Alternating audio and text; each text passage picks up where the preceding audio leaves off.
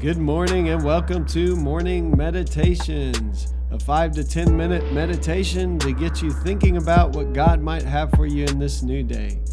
I'm your host, Pastor Nate Cook, so we hope you'll enjoy your meditation for this morning.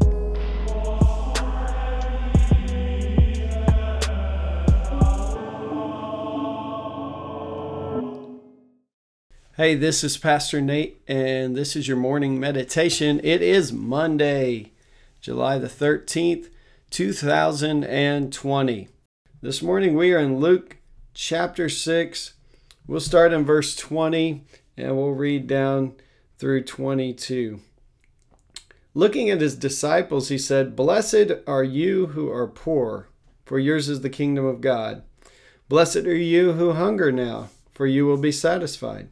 Blessed are you who weep now, for you will laugh. Blessed are you when people hate you, when they exclude you and insult you and reject your name as evil because of the Son of Man." So today we're going to talk a little bit about this idea of what it means that those who are poor and those who mourn now are blessed, or even happy is the way some translations talk about it. It kind of goes against all of our conventional thinking. In our society, we often think that to be happy, we need to have certain things. So being poor would be the opposite of being happy. To be happy, we need to have good circumstances or to be blessed. And this Gospel of Luke is a little bit different than the Gospel of Matthew in that it doesn't say poor in spirit. It just simply says poor.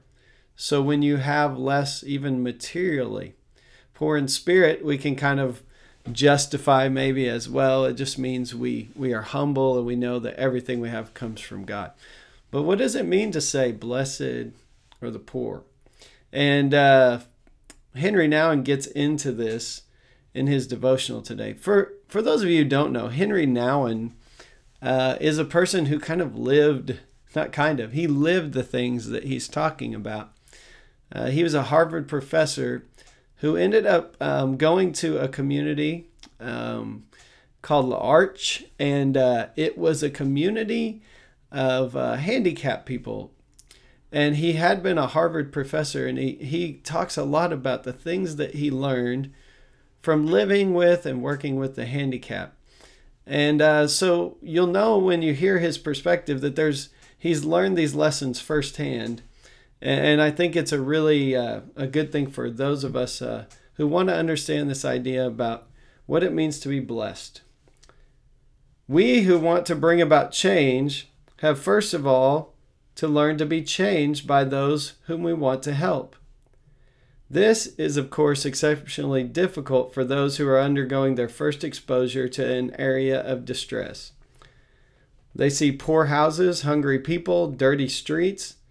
They hear people cry in pain without medical care. They smell unwashed bodies, and in general are overwhelmed by the misery that is all around them. But none of us will be able to really give if he or she has not discovered that what is given is only a small thing compared to what is received. When Jesus says, "Happy are the poor, the hungry, and the weeping," we have to be able to see that happiness.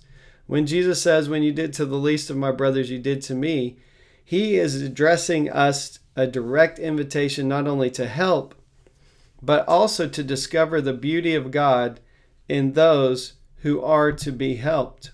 As long as we see only distasteful poverty, we are not really entitled to give.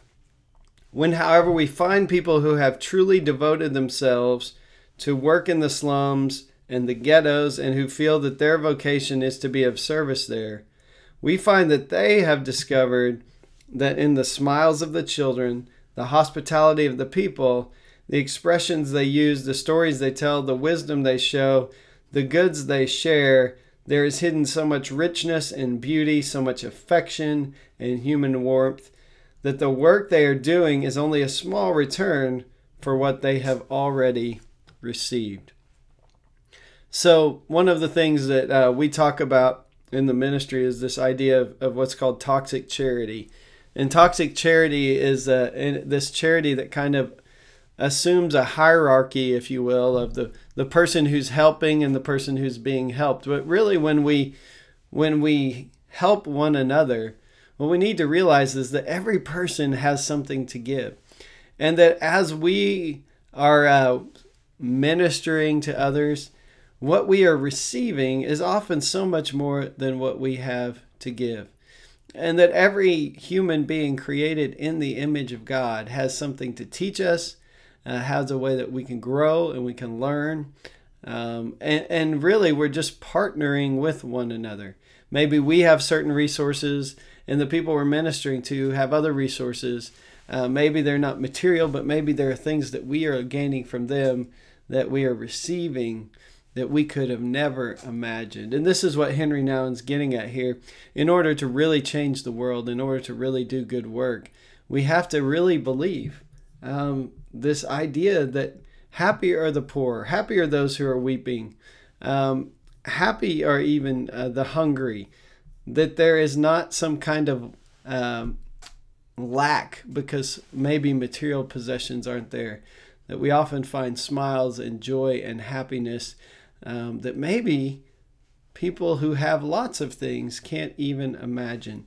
And so this is one of the things that you will hear Henry Nouwen talk about quite a bit, is what we can learn from those who we are ministering to, and I would like to say even partnering with in ministry. Because it's not as though one of us is going to minister to the other one. It's as we are working together, we are both being ministered to.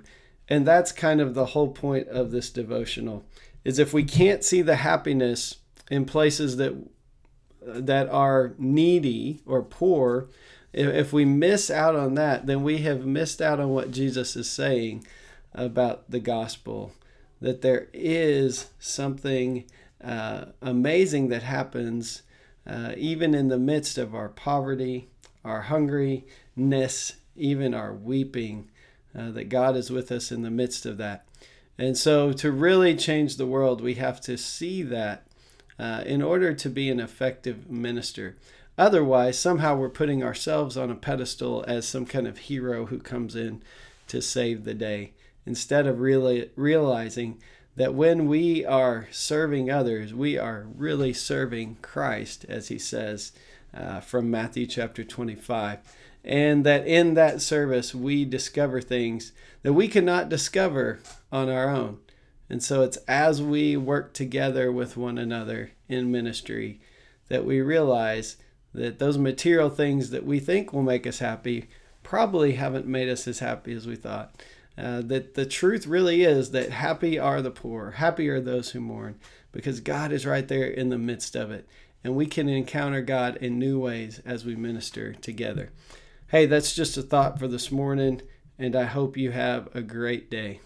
Well, thanks again for joining us for this morning meditation. Hey, do us a favor, rate us on iTunes, or even leave some feedback about our podcast so that other listeners can know how much you enjoy your morning meditations. Hey, have a great day.